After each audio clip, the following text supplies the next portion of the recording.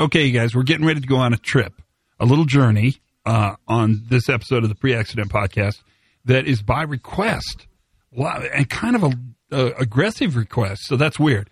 Be really aware that you're going to hear the word reductionist, okay? Don't freak out. It's just a word. It means breaking it down to its smallest parts, okay? Deconstructing, which is kind of just as bad as reductionist, but that's going to be a part of what we talk about. Because today we're going to have a discussion around something that I kind of thought everyone knew, but maybe they don't, which is even better because now we can have a huge discussion. Yahoo!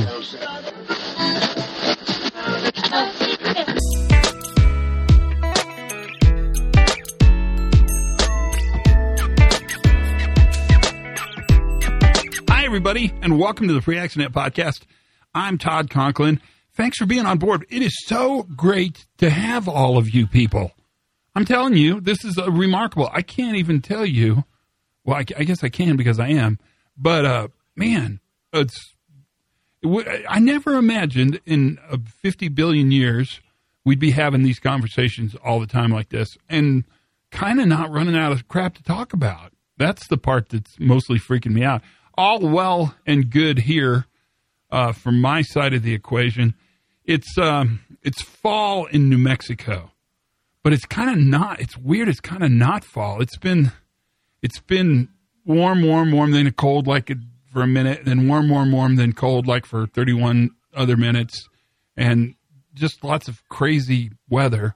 But it's a really good. If you've never been here in the fall, New Mexico is really interesting. You know, we had the Balloon Festival, which was earlier this year, which is humongo, and then we do like Zozobra, which you should look up. I talked about it before. That's really fun. Those things kind of launch us into the fall. Then what we mostly do is kind of start to hibernate, pack on the food, and get ready for a long, slow, gentle winter like we have in New Mexico, which is really fun, actually. And, you know, I live kind of in the mountains, so my house is pretty high up. Santa Fe's, the altitude's pretty high up here. So we dance with snow, but not a lot of it. And yet, 15 minutes away at the ski area, there's plenty of snow upon which one could ski if one thought that was entertaining and fun. Because it's mostly cold and it hurts your knees. That's my theory. I'm not judging. The kids are really into it. It's really a fun thing to do.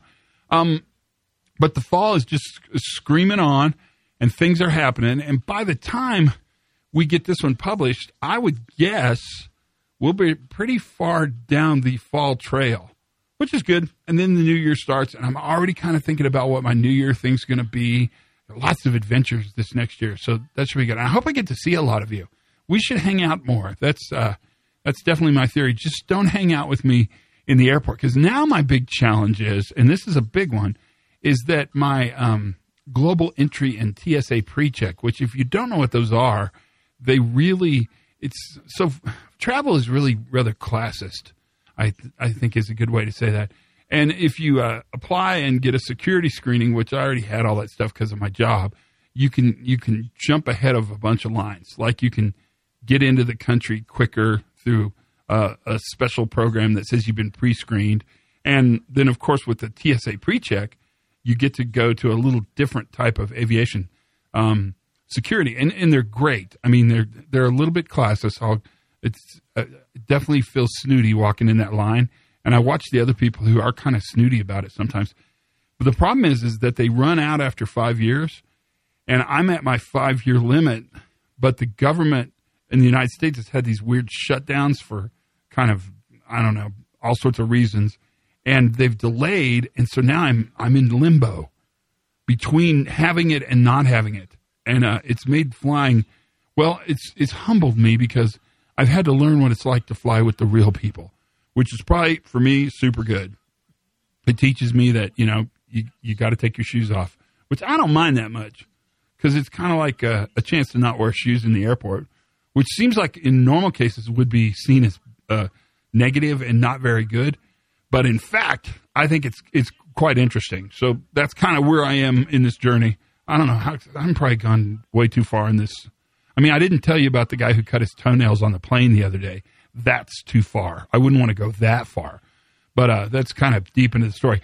Let's talk about what we're going to talk about today, because today we're going to talk about the difference between complicated and complex, which those are very different words, and they mean different things. Certainly, we can define them really quickly.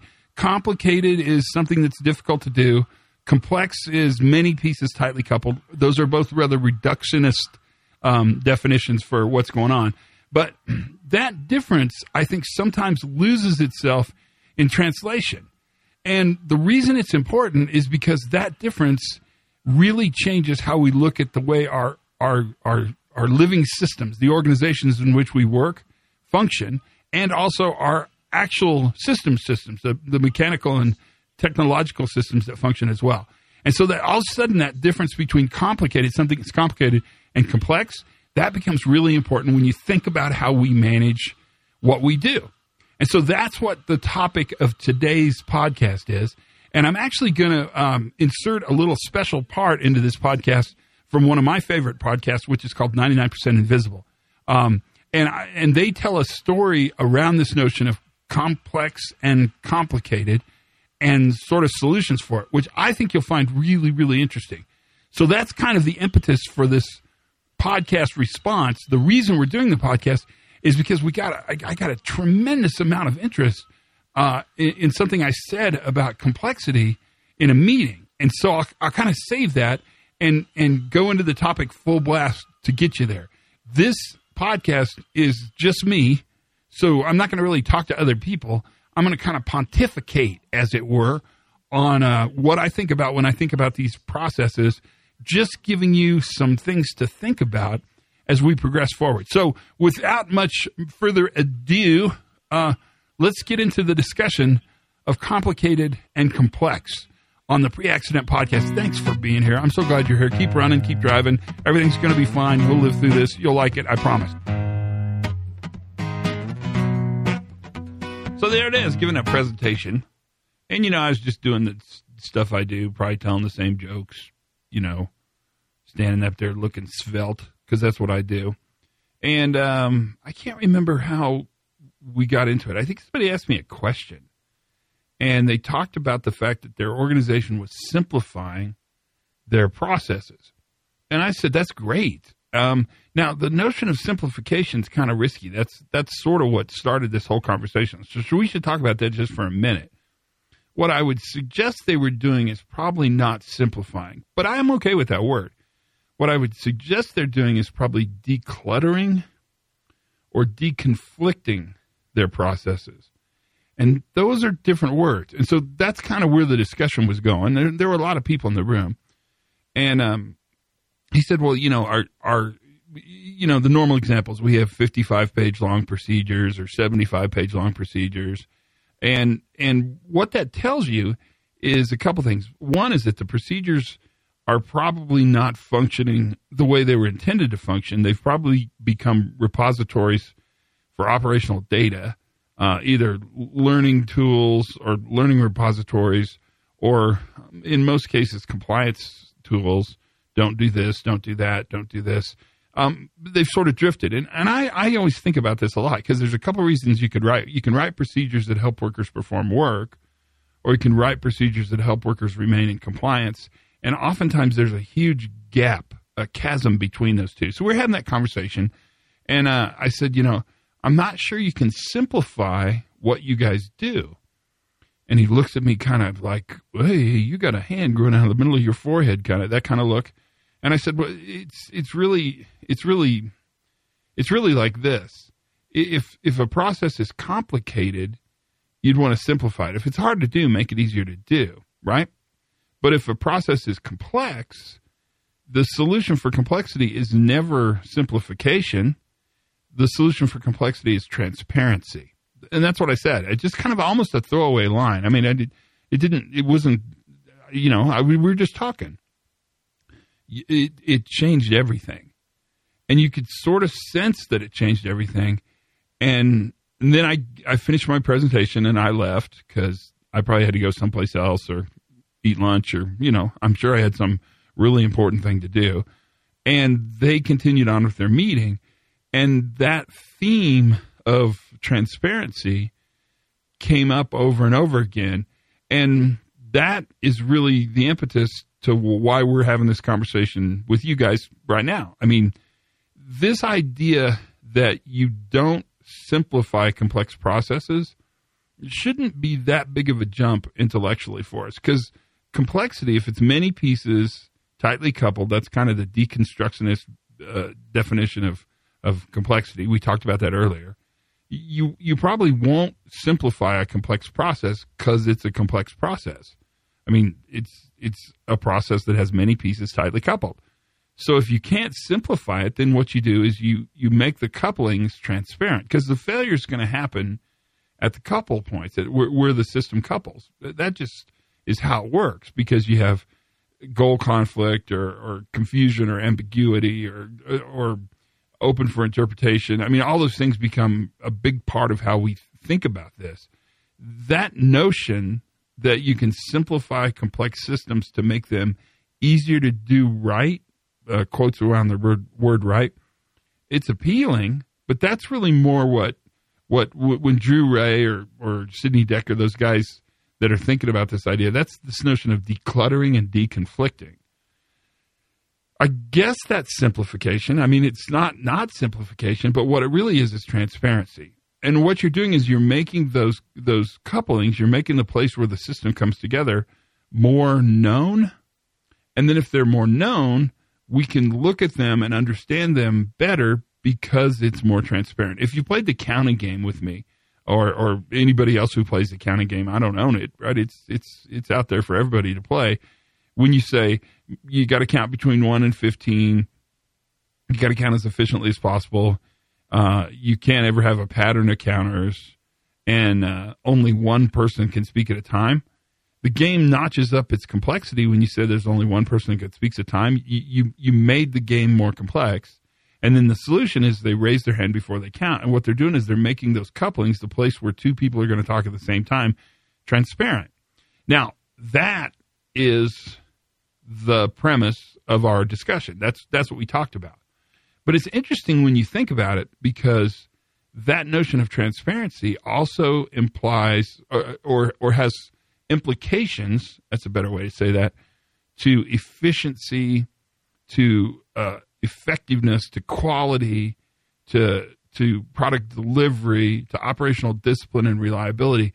It's kind of a big piece of information, but I didn't think of it that way, because I'm thinking about it more like we do, like safety people, like people who care about reliability. And I think, okay, if we've got a place where two processes come together and it's kind of invisible, we should make that place known.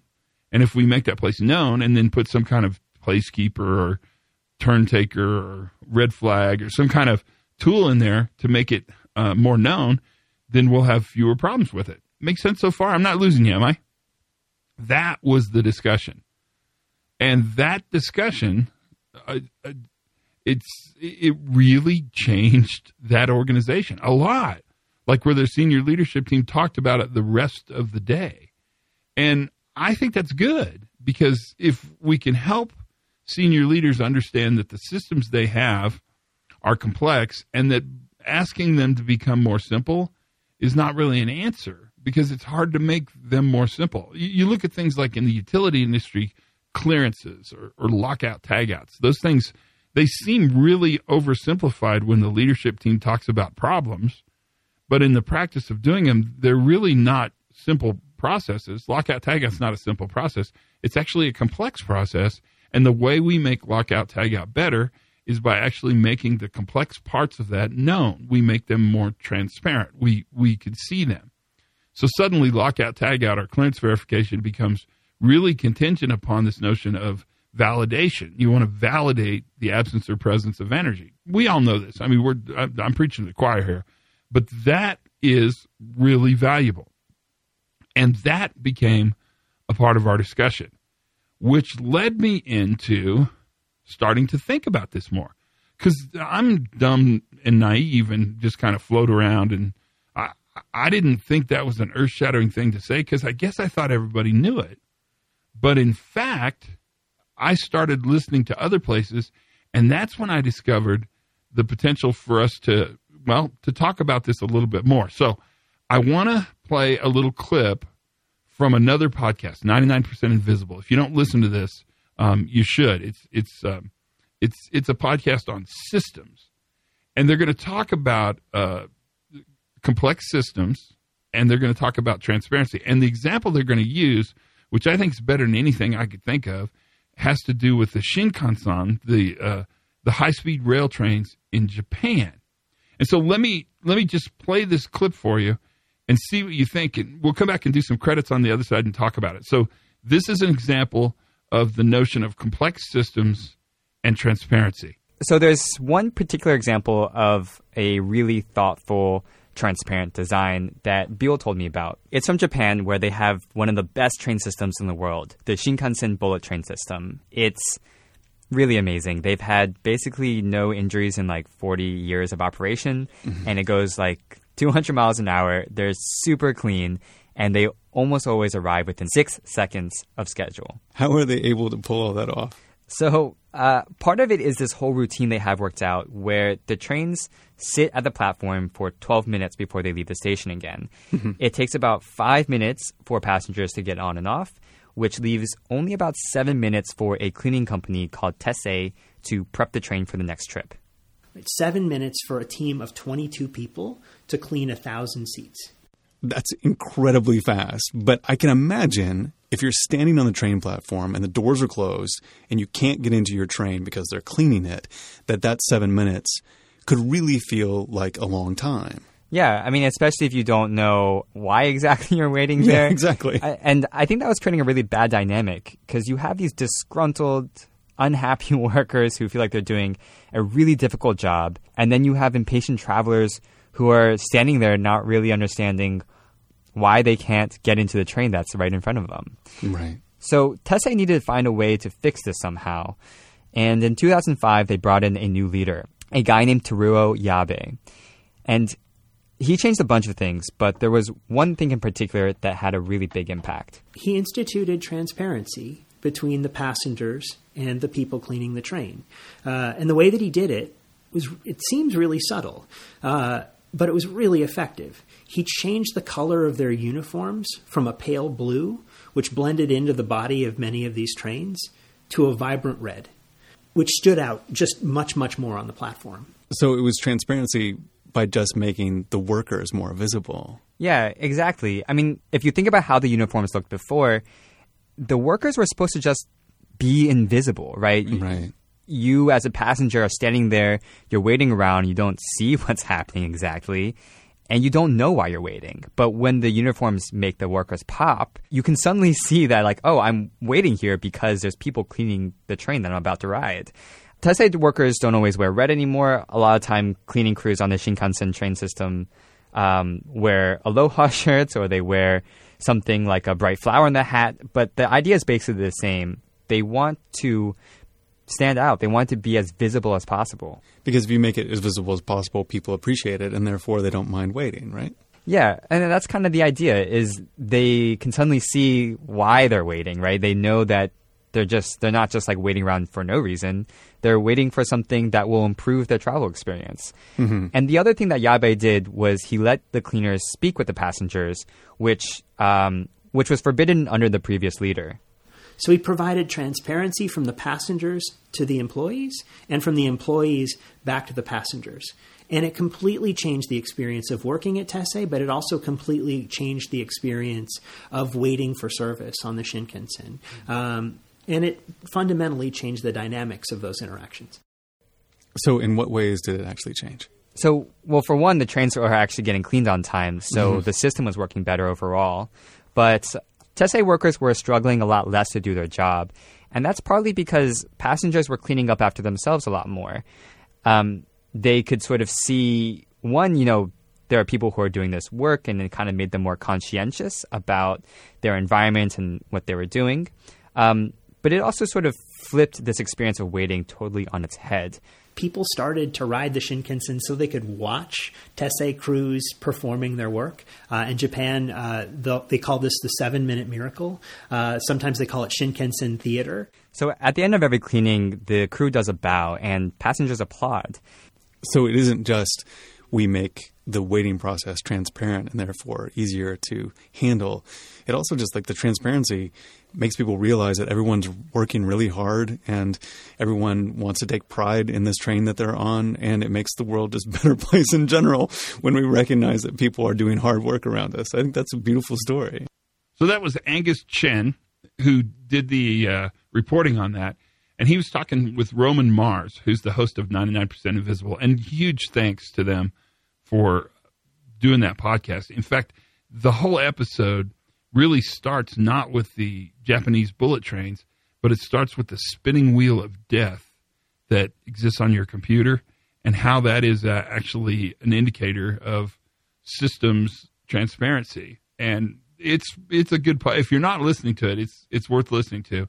That clip alone, I think, really helps illustrate the importance of this idea of complexity versus complication and transparency. That discussion, the one we're having, and the one you'll have after this with your people, that's a pretty important discussion for us to have.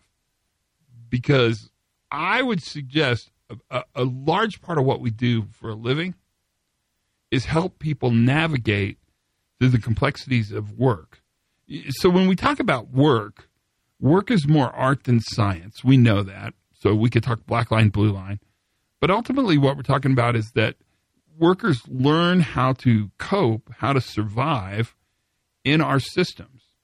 And they always learn how to cope and survive in our systems. In fact, a better way to say that, maybe less dramatic, is that we actually rely on workers completing the design. And that completion of design, that's the adaptive nature of doing work. That's what people do to get their work done. That's how work happens. We can help them be more effective by understanding complexity and knowing that in complex couplings within our systems, what we provide is this knowledge that this section of this job increases in complexity. We can call that transparency. And you can see from the example with the trains in Japan how they've built a system where they've included everybody from the workers to the riders, the entire group of people who perform the function of getting people from point A to point B, from Tokyo to Osaka or wherever they're going to go in this process. And they've increased success by allowing those couplings that are especially critical to be transparent. We see them and we understand them. That, in essence, is our discussion. That's what we talk about. And I'm amazed, kind of, just because I didn't think this was, I don't even think I thought it was worth talking about in the podcast. But I never realized that one little comment in a meeting can drop a piece of knowledge and change the entire tone and timbre and topic of what was going on. That's the role you play. And that's a really important role. And in a way, I guess it's kind of an awesome responsibility, is that when we help people understand how workers see work, when we help increase the empathy towards the people who do the work, what we've done is we've made the complex couplings in that system more transparent to leadership. We've helped leaders become smarter, or smarter, that's offensive. We've helped leaders learn more about the processes they lead. And I can't ever see that as a bad outcome. I can only see that as a good outcome. That little discussion, I've been trying to make this podcast happen for a long time. In fact, I kind of had to force myself to get in and finish it. That little discussion is one we ought to think about. So I hope this helps. I hope it helps a ton. Let's talk again, because it's worthwhile for sure. Until then, learn something new every single day. Have as much fun as you possibly can. And for goodness sakes, you guys, be safe.